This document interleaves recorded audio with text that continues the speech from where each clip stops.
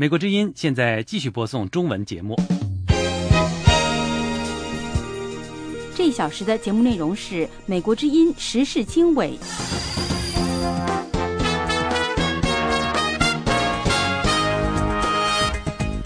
各位听众下午好，欢迎收听美国之音从美国首都华盛顿为您直播的时事经纬节目，我是您的主持人黄耀义。现在时间是4月27号星期六。在这次的新闻里面，我们将主要有以下的新闻提要，包括有中国加大日中岛海上对峙以及空中的威慑力度，也包括超过40架的中国军机在钓鱼岛的外面进行飞行。另外还有韩国从周六开始从开城工业园区撤离韩方的人员，同时朝鲜也说他将审判去年被逮捕的美国旅游者。另外，波士顿爆炸的嫌疑人被送往了联邦监狱的医疗中心。另外是孟加拉巨大的房屋倒塌事件，目前已经逮捕了2位场主。以上新闻内容，欢迎收听。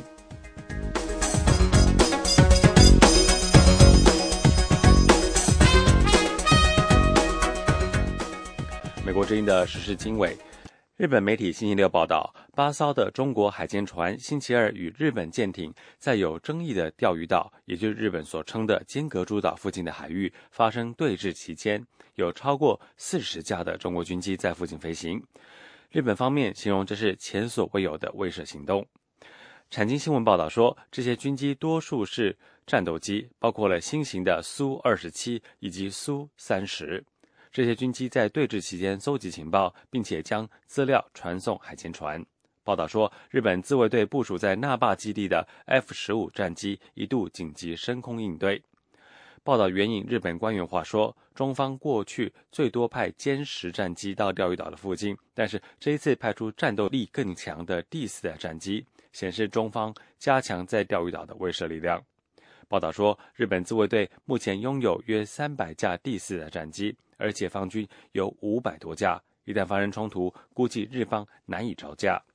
韩国官员说，关闭的开城工业园区的韩方人员星期六开始返回韩国，装满物品的由轿车、大巴以及卡车组成的车队跨境进入韩国。韩国统一部说，开城工业园区175名韩国人当中的127人星期六回国，剩下的在未来数天之内会撤离。韩国星期五做出了撤离韩国员工的决定，而此前几个小时，朝鲜拒绝了韩国提出的就恢复开城工业园区运作举行正式谈判的建议。首尔星期四给予平壤24小时的期限，并且警告如果平壤不接受提议，将做出严厉的回应。在星期五期限过了几个小时之后，平壤拒绝了首尔的建议，并且警告说，如果首尔坚持让开城这个边界城镇的局势恶化，朝鲜将会首先采取严厉的行动。韩国总统朴槿惠星期五召开了内阁安全事务班子开会，来研究如何处理开城工业园的问题。同时，朝鲜也表示将以对朝鲜犯下罪行为由，审判一位被朝鲜监禁的韩裔美国旅游者。朝鲜的官方朝中社星期六说，44岁的裴俊浩去年11月在罗先市被逮捕。朝中社说，他供称犯下了意图推翻平壤政府的罪行，但是报道没有说明根据他所犯罪行的细节，只是说证据确凿。朝中社没有宣布审判的日期，但是说将会很快。朝鲜做出此事宣布，正值朝鲜半岛紧张局势加剧之际。朝鲜威胁针对韩国和美国进行核打击，以报复在今年2月朝鲜核试验之后，国际社会加紧对平壤的制裁。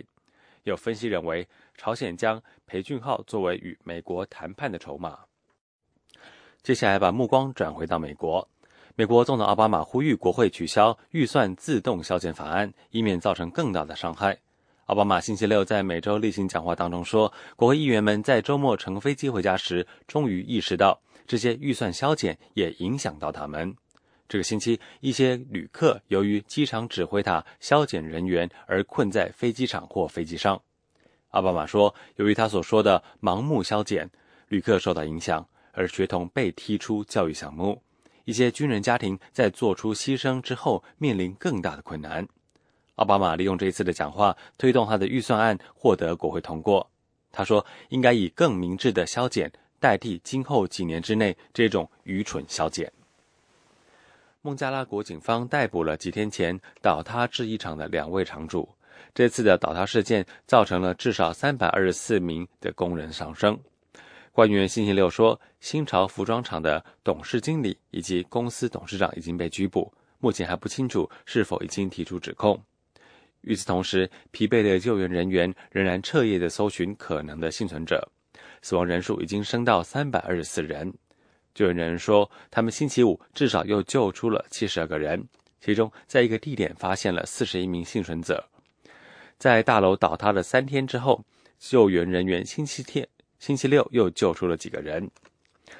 孟加拉国制衣人工厂星期五走上了首都达卡的街头，来抗议这个国家松弛的工业安全标准。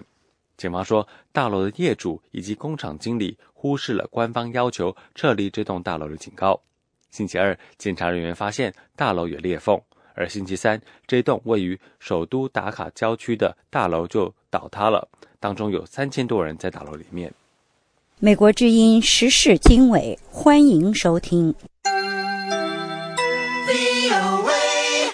欢迎回到美国之音时事经纬的现场。自从今年2月中国军方被揭发攻陷西方国家的网络系统以来，据信中国在总体上并没有减少网络攻击的规模。安全问题专家说，美国政府需要增强政治意愿，才能够有效地应对来自中国的网络威胁。下面请听美国之音记者李宝的报道。美国私营网络安全公司曼迪昂特今年2月发表报告，以超乎寻常的具体细节描述了中国人民解放军第61398部队如何侵入美国和其他西方国家100多个公司的网络系统，窃取重要的商业机密。报告引发了美国和国际社会的巨大反响，但是中国方面据信并没有因此减少此类的网络攻击。曼迪昂特的首席安全事务官理查德·贝特里克4月23号星期二对《华尔街时报》说，虽然源自解放军第61398部队的网络攻击行动已经明显减少，但是过去2个多月来，该公司密切跟踪的包括一些跟中国政府和军方有关联的几十个团体，一直非常忙碌着他们的网络攻击和间谍活动。美国最大的通讯公司之一 Verizon 也在4月22号星期一发表一份报告，称包括政府机构在内的近20个机构参与的一项联合调查确认，2012年发生了100多宗外国政府机构发动网络攻击造成的数据泄露事件，其中60%属于中国政府的间谍行为。美国国会众议院拨管委员会商务司法与科学分会主席弗兰克沃夫最近在一次讲话中说，网络安全问题永远不会得到解决，除非奥巴马政府敢于面对北京，就这个问题与中国当局交涉。经常会见中国人权活动人士的这位议员说，包括他自己在内的至少10个国会议员的网站曾被中国政府网络人员攻陷，但之前一直被美国当局告知不要将攻击的来源对外公开。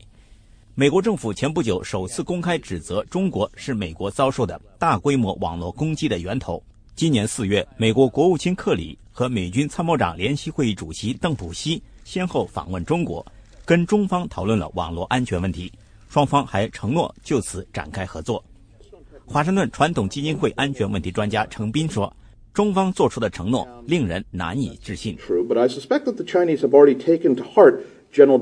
我想中国人把邓普西将军的话听在心里。邓普西建议中国用最能干、最聪明的人才来应对网络问题，因为这个问题影响我们两国的未来。问题是中国用最能干的人来攻入我们的安全系统，搜索我们的数据库，而不是用这些人来跟我们合作。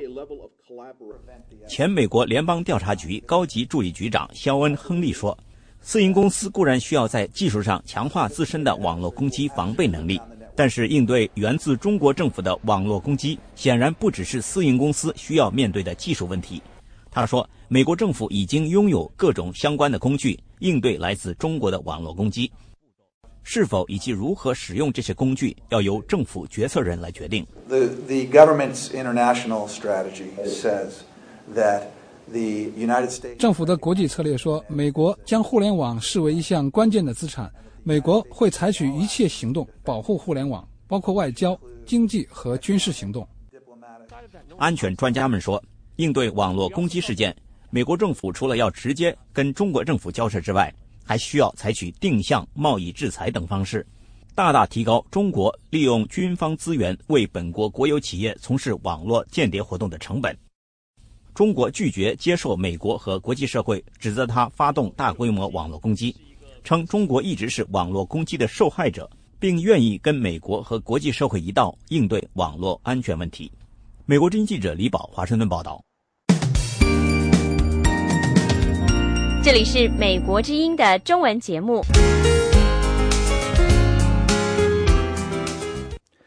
美国众议院外交委员会亚太小组委员会星期四通过了2013年台湾政策法案，全面提升台湾与美国的政治经济关系。委员会的主席夏波特并且表示，奥巴马政府正在考虑一个对台军售案，其中可能包括台湾从2006年就提出但是至今却未能取得的 F-16CD 型战机。下面请听美国之音记者钟成芳发自华盛顿报道。编号419的台湾政策法案是由前任众议院外交委员会主席罗斯雷提南提出，主旨在于强化美台之间现有的台湾关系法，为美台政治、安全与经贸关系全面升级，包括形式上的外交接触以及实质上的对台军售，包括要求美国政府提供台湾先进的 F-16CD 型战机等。罗斯雷提南曾在2011年提出相同法案，但通过外交委员会之后未能继续完成立法程序。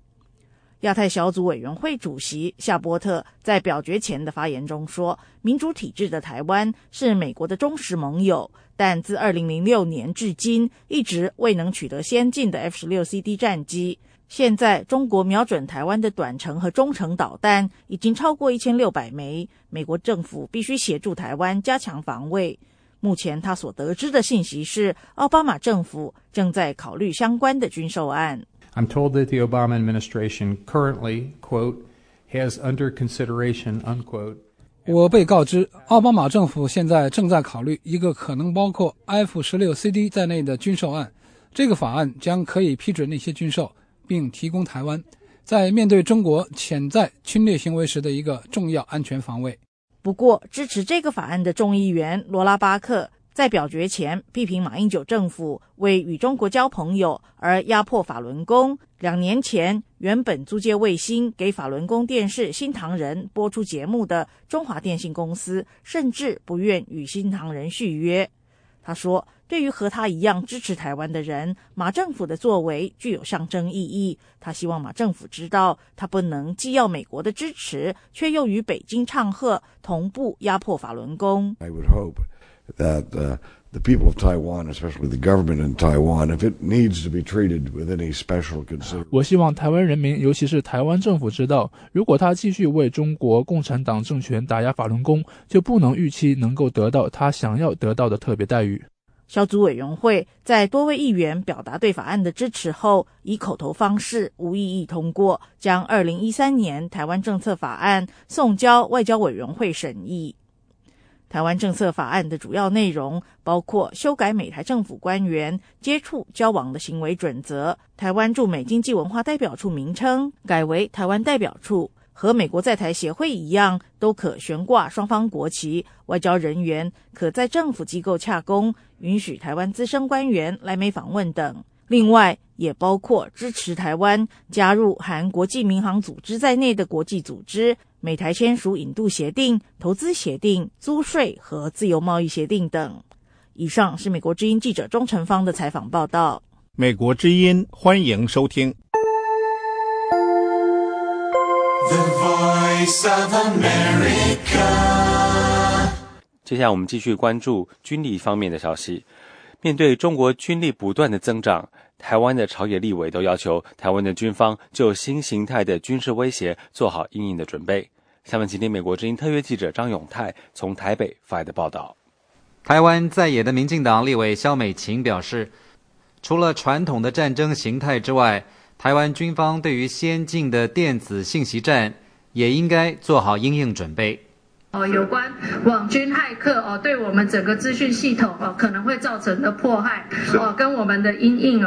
但是我相信这个是一个非常关键的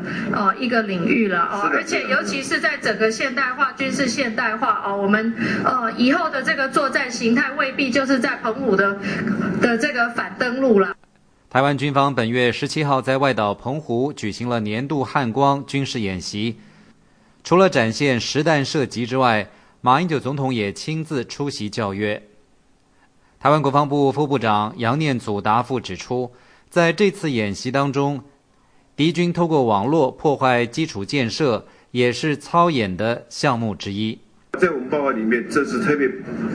模拟的攻击我们基础关键设施像台电所以我们在这方面虽然是我们的一个封闭的一个演练，但是完全是非常真实的。台湾立法院外交及国防委员会星期四邀请国防部官员就汉光29号演习进行检讨报告，并介绍后续兵力整建计划及接受质询。执政的国民党立委马文君表示，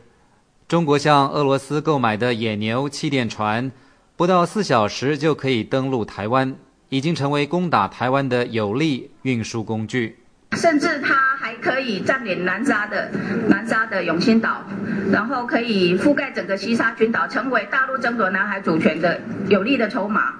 针对他们拥有这一个气垫船，我们国防部有怎么样的做法？台湾国防部表示，目前正在研究一种武器，专门用来对付登陆的气垫船，不过详细的情况则不便对外公布。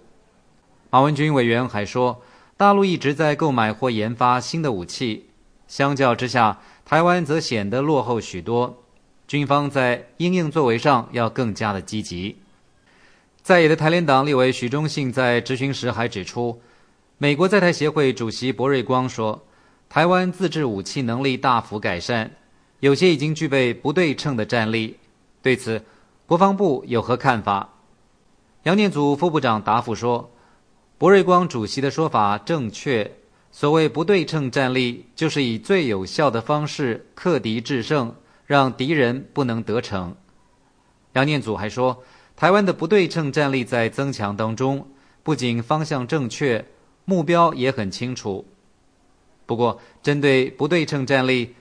是否能举出一些具体例子，杨念祖则态度保留。杨念祖进一步强调，虽然中国军力不断增强，两岸开战的话，台湾的战场很小，局限性很大。如果中国用兵错误，被台湾找到弱点，将无法得逞。许忠信委员还建议，军方应该善用中央山脉的地形，让台湾易守难攻。与此同时，也可以自行研发小型潜舰巡防四周水域。以上是美国之音特约记者张永泰从台北发来报道。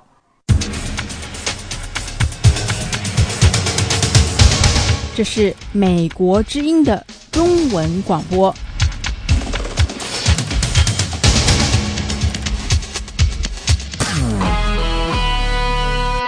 中国新上任的驻美国大使崔天凯说，美中战略互信目前还不够。事实上，如何构建美中战略互信，也是美国华人民间社团百人会今年的年会关注话题之一。下面请听美国之音记者思阳的报道。First,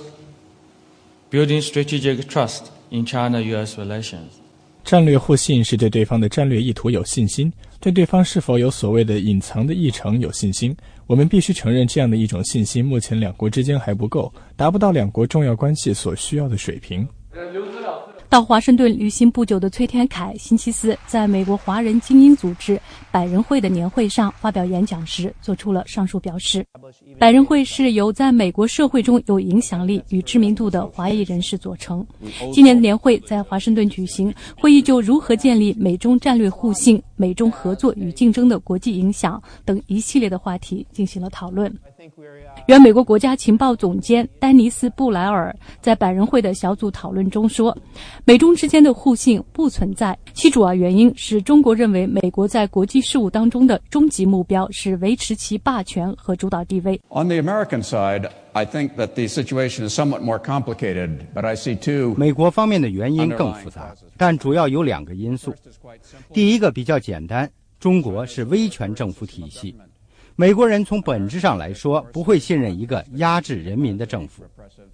第二是更复杂一些的担忧，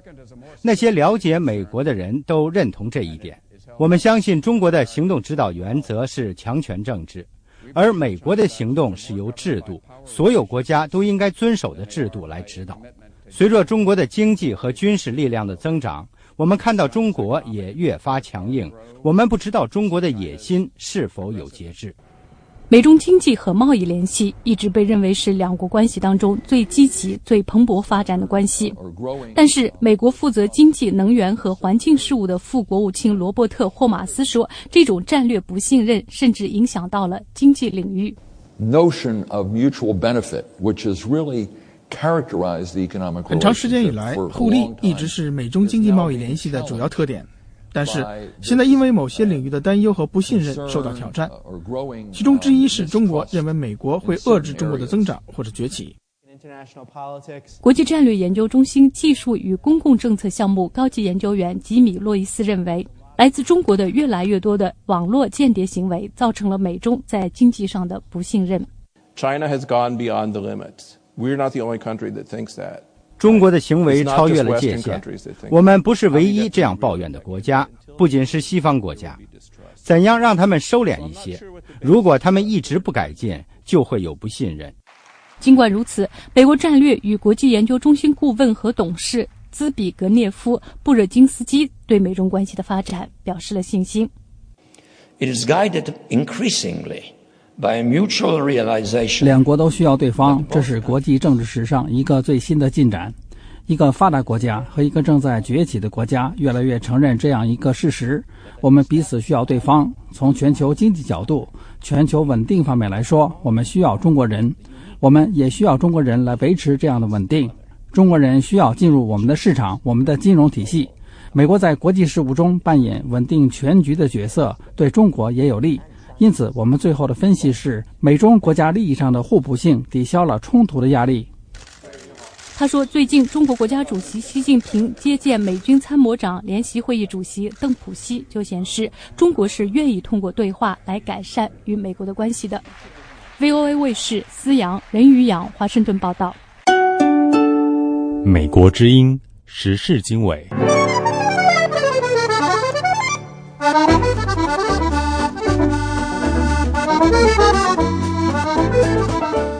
美国之音的时事经纬，美军参谋长联席会议主席登普西将军说，美国虽然希望加强同中国的关系，但是不会以美日关系为代价。下面请听美国之音记者艾德发自北京的报道。邓普西将军星期四对驻扎在日本的几百名美军官兵说，他这个星期访问中国是对中国政府官员说，对美国来说，美中关系和美日关系缺一不可。Would we trade off our relationship with Japan in order to have a stronger relationship with China? 他说，我们会牺牲美日关系来加强美中关系吗？答案是不会。在邓普西将军和美国常务副国务卿伯恩斯本星期访问中国之际，中日紧张关系再次加剧。星期三，160多名日本国会议员参拜了靖国神社。上星期，3名内阁大臣也参拜了靖国神社。靖国神社当中供奉着250万死于战争的日本人的灵位，其中一些人在二战结束后被判为战犯。中国就靖国神社参拜的问题向日本提出严正交涉。中国外交部说，日本领导人应该学会尊重中国人民和其他受到日本伤害国家的感情。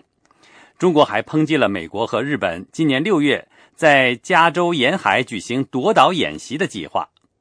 日中关系目前处于多年来的最低点。去年以来，两国之间就东中国海一些无人居住的小岛的主权争议一直在考验双边关系。中国把美日夺岛演习称为挑衅行为，而且还说这类演习不会动摇中国捍卫领土主权的决心。除了中日紧张关系之外，美中之间还面临一系列其他挑战，其中包括贸易摩擦、网络安全以及在人权问题上的长期分歧。即便是这样，双方仍然表示致力于加强双边关系。在邓普新将军本星期访问北京期间，美中官员强调他们愿意建立信任，加强两军之间的关系。美国常务副国务卿伯恩斯星期四会晤了中国国家副主席李元朝和国务委员杨洁篪。伯恩斯强调了美国对美中关系的重视。李元朝说，中国也希望使美中关系朝着积极的方向发展。一个通过加强对话来增强我们互相的政治互信，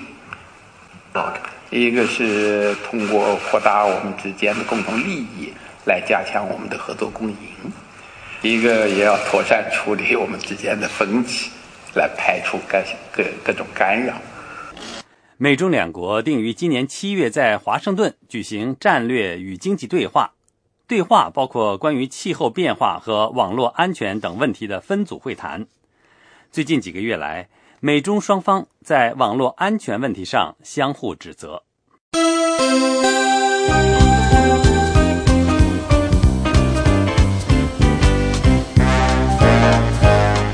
这是美国之音的中文广播。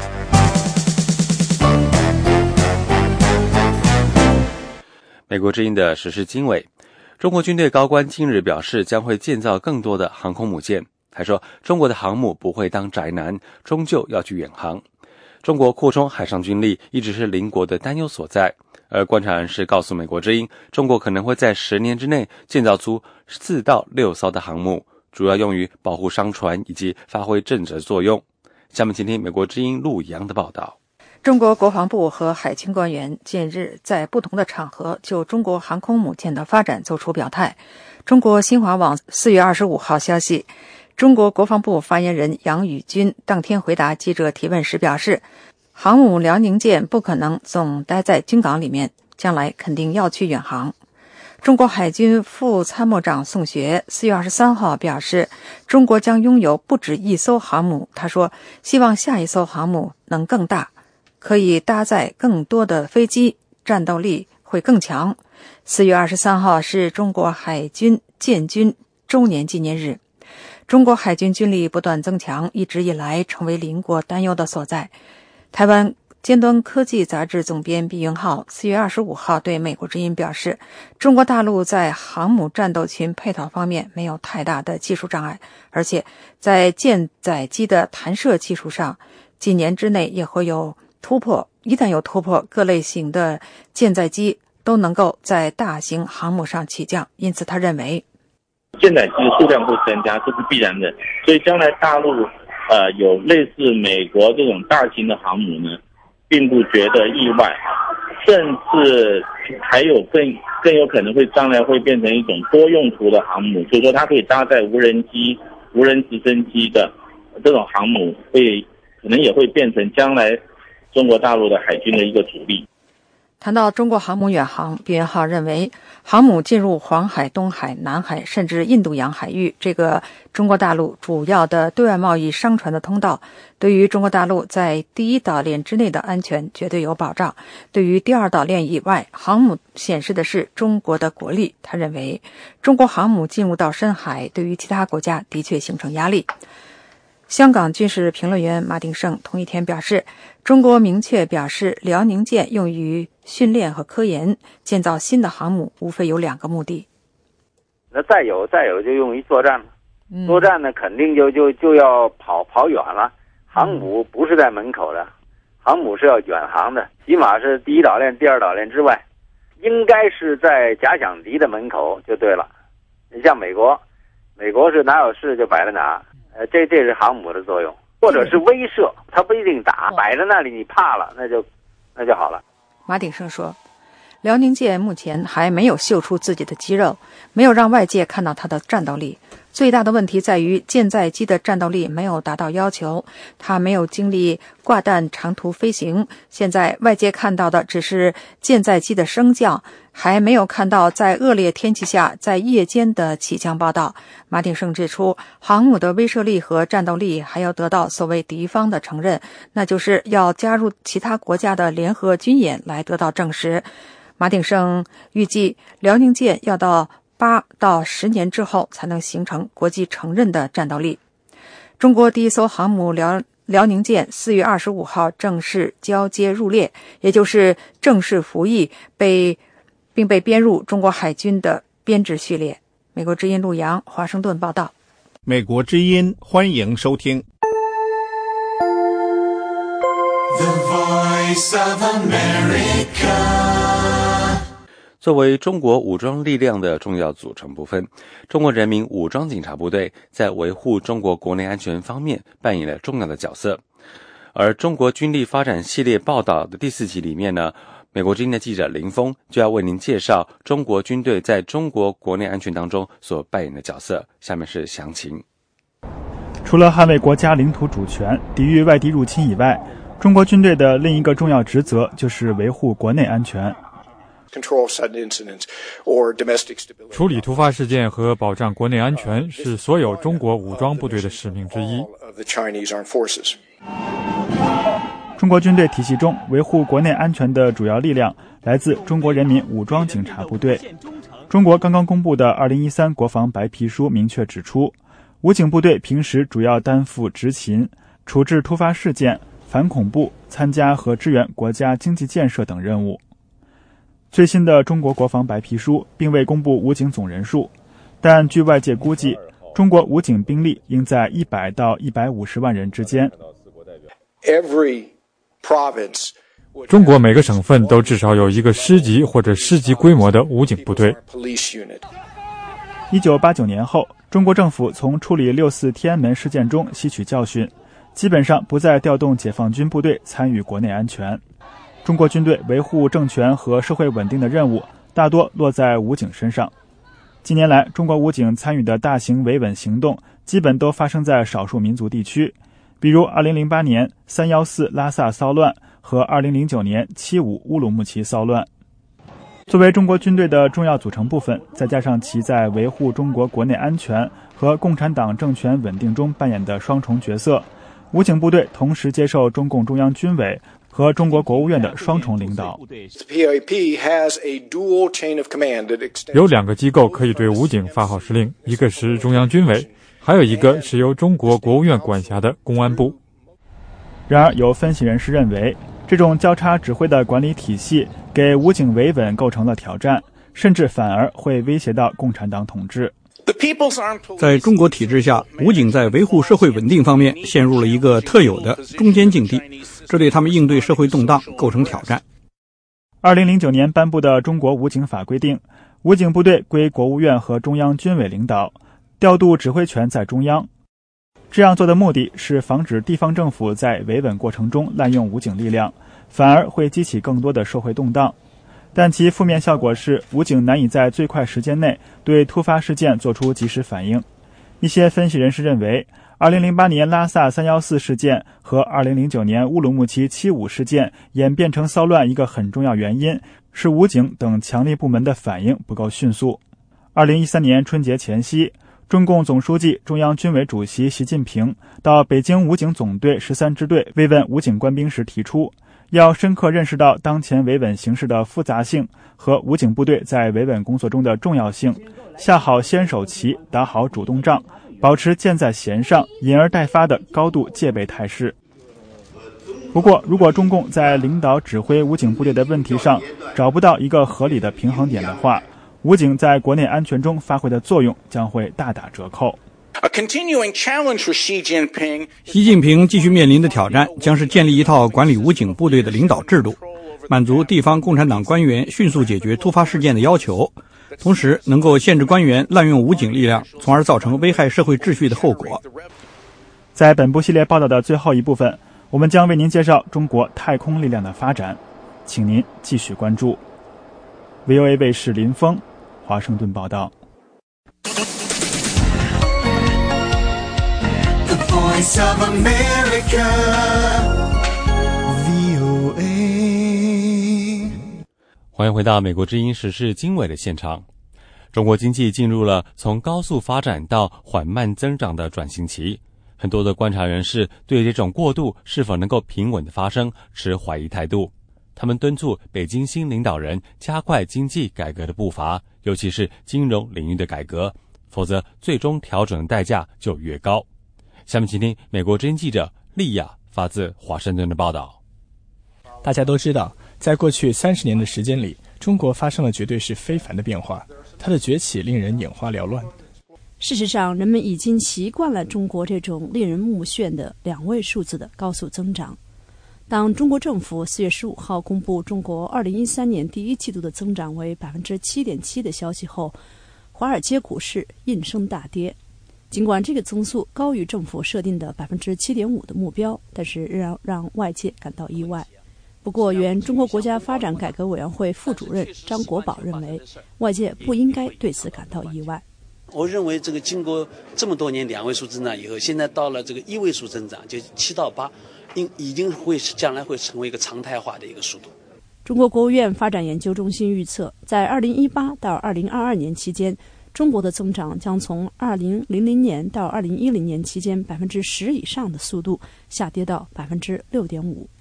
人们关注的一个关键问题是，这种减速会是逐步的，还是会突然发生？英国《金融时报》的专栏作家沃尔夫认为，这个问题的答案不仅会决定中国自己的未来，而且会决定世界的未来。美联储的一份研究报告认为，由于生产力的下降和人口老化问题，中国经济的增长面临日益强大的逆风，而且可能在今后出现急剧下跌。报告估计，如果中国经济同时出现就业增长减缓、投资减少、投资动力降低，以及投资在高生产力的制造业中所占比例下降的话，到2020年，中国经济会减速到 5%， 到2030年会降跌到低于 1%。我认为中国经济实现平稳过渡的时机已经过去了。在我看来，中国经济实现平稳过渡的时间是在上一届政府，即胡温执政时期，但是他们反而积累了很多扭曲，像信贷过多的问题，这些问题必须逐渐得到清理。现在中国必须为此付出代价。前美国财政部副部长亚当斯指出，除了周期性的因素以外，中国经济正在发生结构性的改变，面临陷入中等收入陷阱的风险，未富先老，以及我们多年来所提到的很多不平衡等诸多挑战。他开出了这样的处方。为了解决这些问题，中国必须改变人为压低的利率和汇率策略，产生过剩问题，尤其是国有企业的产能过剩、有问题的基础设施支出，以及仍然对出口导向型增长的依赖，转向以消费推动的增长，尤其是投资质量的问题。亚当斯认为，这种转变尤其紧迫，是因为投资推动的增长正在减小，即所谓的资本边际效益正在下跌。他呼吁中国新上台的领导人加快经济改革。对于传统基金会的时间到来说，中国需要重启改革。我认为几年来中国根本没有进行改革，他们必须重新启动基于市场的改革，而不是加快的问题。中国财新传媒总编辑胡舒立表示，中国当前最重要的就是金融改革。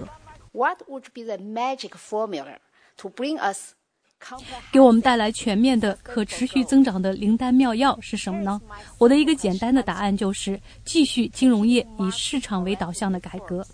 华盛顿战略与国际研究中心的总裁何穆里也认为，金融业的改革是关键。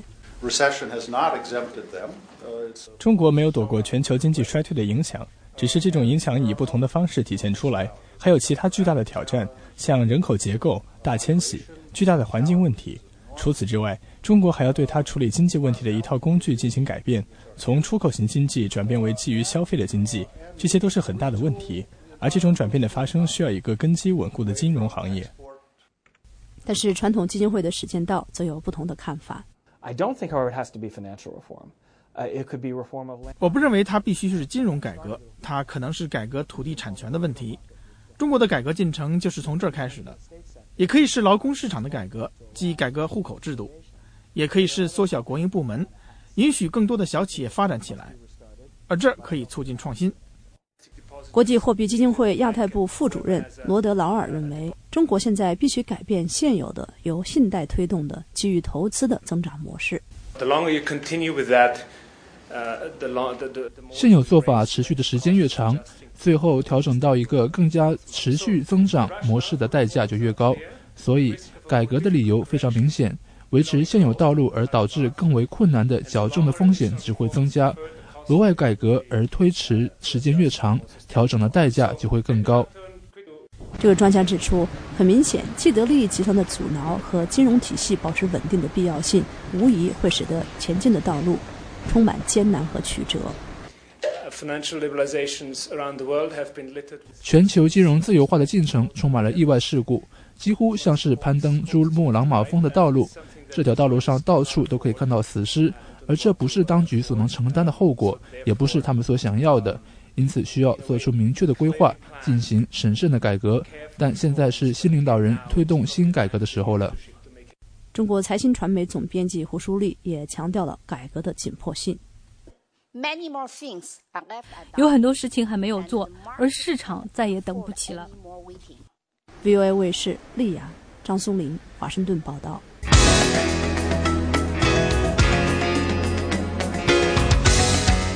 美国之音时事经纬，欢迎收听。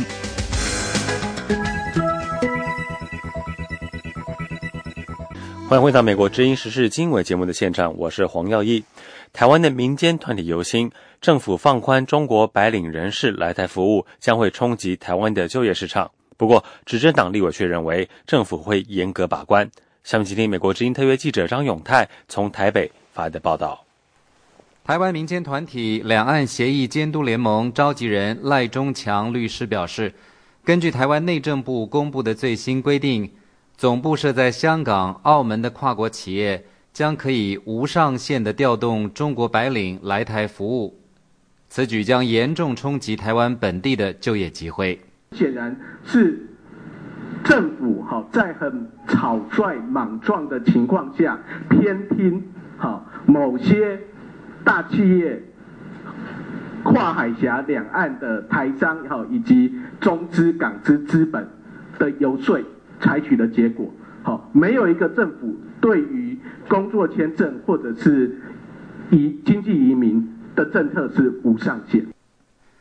赖中强还指出，政府在做决定之前，应该先进行就业影响评估，了解对于哪个行业、职位会造成多大的冲击。台湾政府过去只限定总部设在外国的企业可以调动中国白领职员到台湾子公司服务，现在则是港澳的企业也适用，签证期限可达3年。港澳企业目前在台的领域遍及媒体、出版、金融、服务等行业。民进党立委段宜康表示，政府对于中国白领人士来台服务的配额一定要做好把关，绝对不能没有上限。但你今天不去善尽把关的责任，留下了一个这么大的一个洞，这么大的一个可能性，那当然我们必须要担心啊，我们会紧张啊，我们会去算啊。段宜康委员还说，这项行政命令不需要立法院的同意就可以实施，而为什么政府要在这个时候放宽规定，令人非常不解。执政的国民党立委吴育仁告诉美国之音，政府会对中国白领人士来台服务严格把关，不会造成冲击就业市场的情况。因为他进来的只限于商务活动或者是交流活动，他并不是从事工作，所以他们所进来的这个证件是不一样的。那就过去10年的整个数据来讲，目前大概就是过去10年大概有8000多人入境那么进来的停留半年以上的才100多人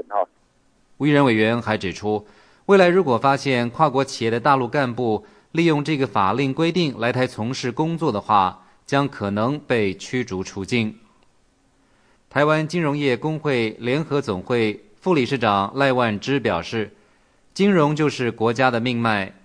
如果未来银行内部都是中国员工，同时掌握了重要的信息，对台湾来说将非常危险。如果你的金融操控在别人的手中，那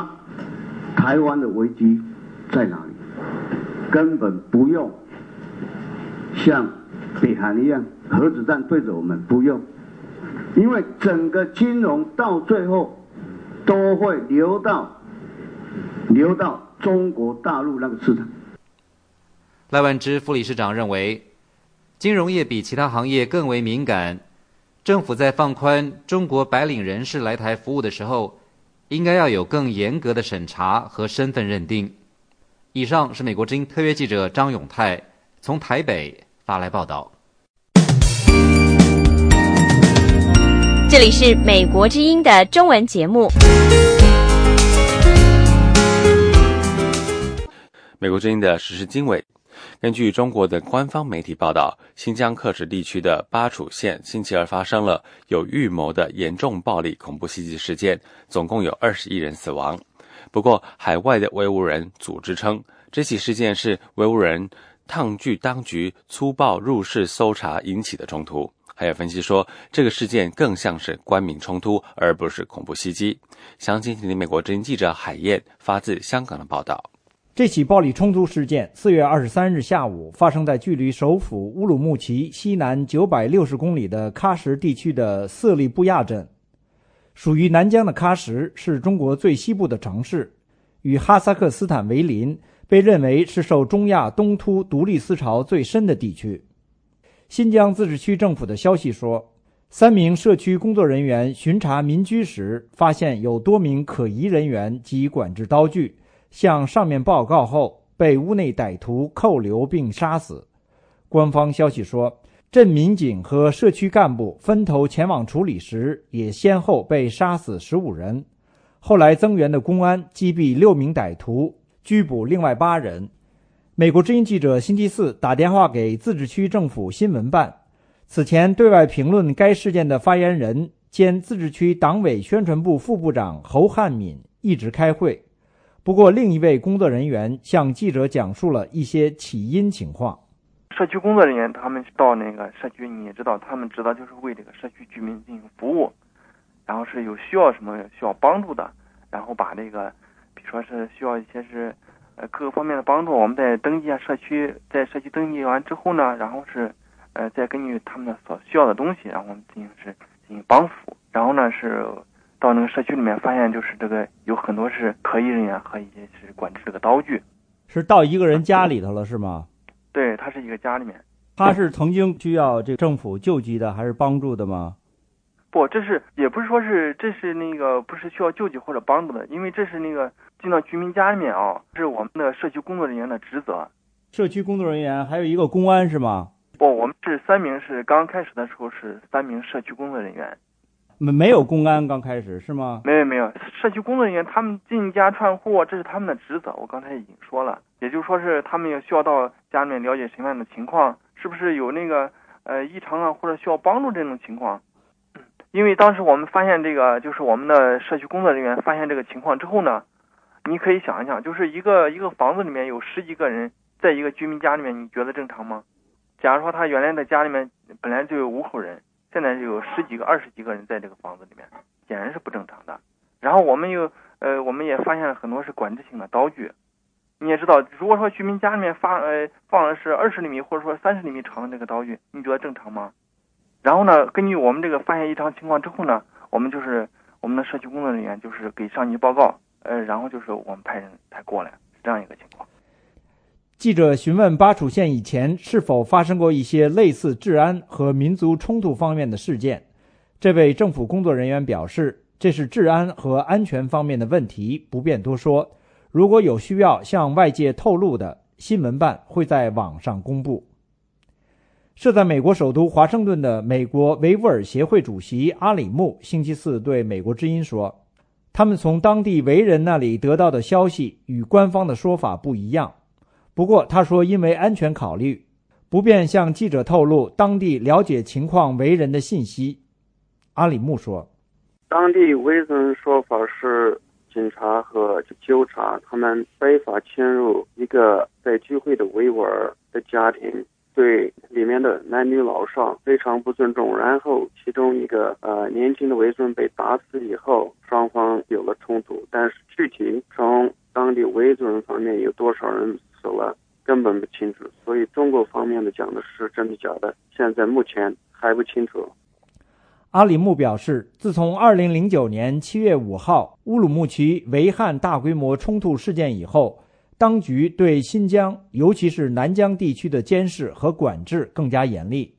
他说，巴处这县你看它是个农村，就跟中国各地农村一样，农民家里面刀子或者是斧头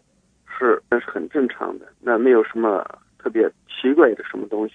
但是在新疆南疆，警方尤其是利用这些纠察来，就是只要他们不认识这些维族人是从哪里来，或者是他们搞任何一种聚会，尤其是武警公安就是认为他们是嫌疑犯，胡乱闯进他们房子。这一次也是同样。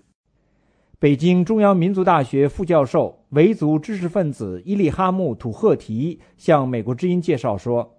巴楚县35万人口，绝大多数是维族人，汉人只有1万多，而色利布亚镇是该县一大重镇，是个交通要道，人口约5万，90%以上是维族人。伊利哈木说，虽然这里维人的民风在维族人里也算比较彪悍，但是他们与汉人的交往很多，因为周围有新疆兵团，而且中国各地许多的新疆人都是来自这个地区。伊利哈木表示，即便是从官方提供的信息来看，他更多的认为这更像一场官民冲突，而不是恐怖袭击事件。他说，这个事儿这次发生在这个居民家，我只能这个按官方的公开的信息看，真的这个不能说什么恐怖袭击，应该是暴力冲突。因为当然我反对任何形式的这种暴力的活动，包括来自维吾尔族的还是政府的，但官方这种说法有很多疑点，所以呢现在需要更多的信息。那么最近在中国其他地区也有这个官民冲突，那么我更希望这个不是民族冲突。伊利哈木表示，他对政府发言人说参与袭击的维族人曾看过有关圣战的电视和视频等说法无法证实。不过他说，那个偏远的农村地区有没有网络他都怀疑。伊利哈木还说，他也获得一些来自巴楚当地的信息，但是由于无法核实，因此不能对外提供。他说，希望官方能提供更多的信息，对于官方所说抓获的8名维族人进行公开审理，以便世人了解真相。美国之音记者海燕，香港报道。美国之音时事经纬，欢迎收听。欢迎回到美国之音的时事经纬现场，我是黄耀一。中印发生了新的边界摩擦之际，而两国即将进行预先安排的高层互访。中国问题学者认为，中印边界的摩擦已经常态化，不会继续恶化。印度学者对李克强总理任内推动彻底解决中印边界问题并不十分乐观。下面听听美国之音记者申华在华盛顿的报道。印度外交部日前宣布，印度外长库尔希德5月9日将访问中国。与此同时，法新社援引印度外交部的消息说，中国总理李克强下月晚些时候访问新德里，具体日期尚未敲定。不过有报道说，李克强可能5月20日成行。印中高层即将互访之际，两国近期发生最新边界摩擦。印度快报4月23日说，印度外交秘书召见中国驻印度大使，指责中国军队越过克什米尔地区拉达克一带实际控制线进入印度一侧。中国官方新华社援引外交部发言人的话坚称，中国军队并未越过。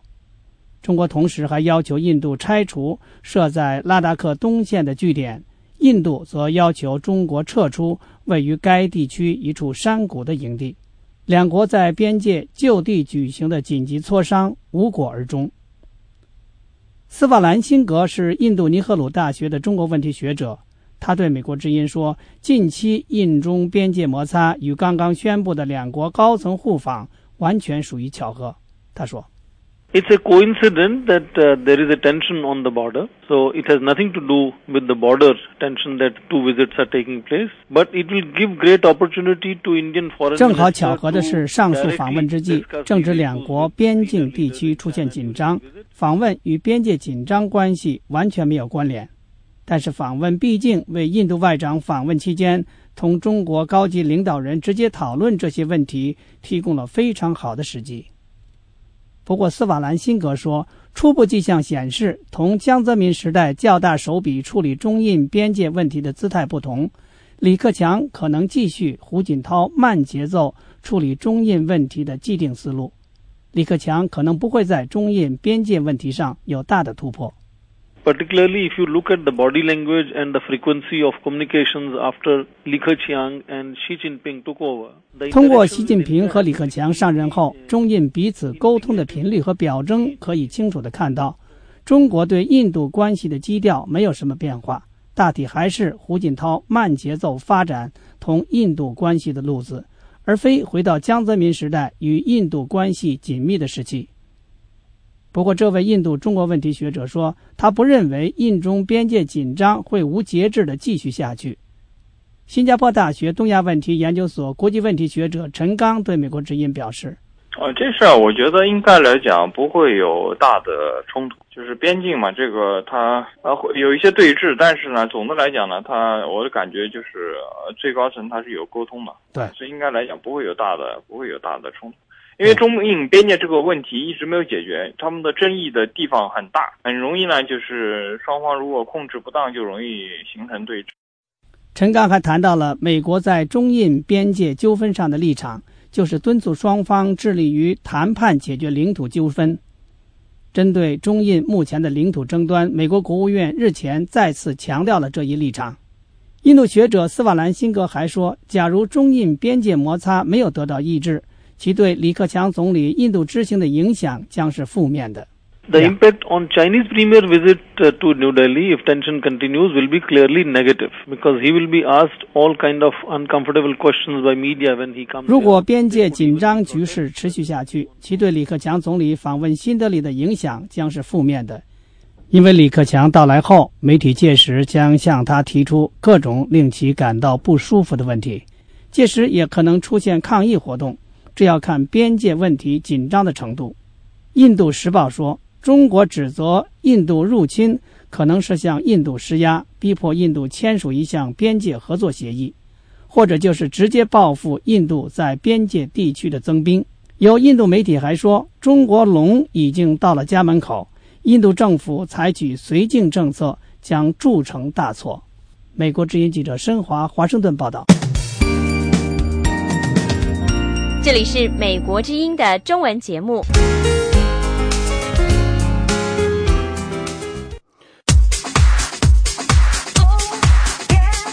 美国之音 VOA 卫视新增亚太5号卫星 KU 频段，也就是小耳朵，每天在北京时间晚上8点到10点播出2个小时中文电视节目，全天多次播放，位置东经138度。此外，还在亚洲3号卫星 C 频段以及11H 频段，也就是大耳朵播出节目，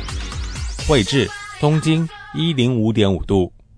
详细卫星数据请登录美国之音中文网站 voachinese.com 查询，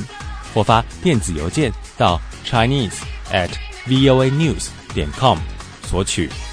VOA 卫视内容丰富，除了及时准确地报道世界重大新闻之外，更有很多令人耳目一新的专题特写，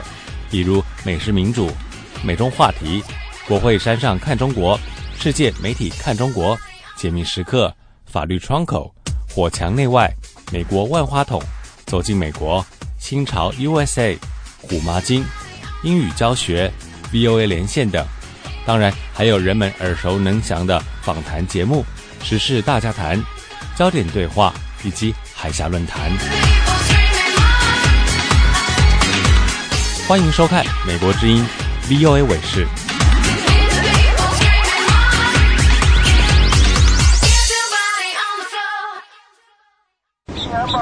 哎，老李，现在美国之音中文广播可以通过卫星电视接收器收听了。你说么？在电视上听美国之音，而且是7天24小时，怎么才能收得到啊？亚洲3号卫星虚拟频道390 ELER。欢迎收听美国之音的中文广播。哎，你别说，这比这短波收音机可是清楚多了哈。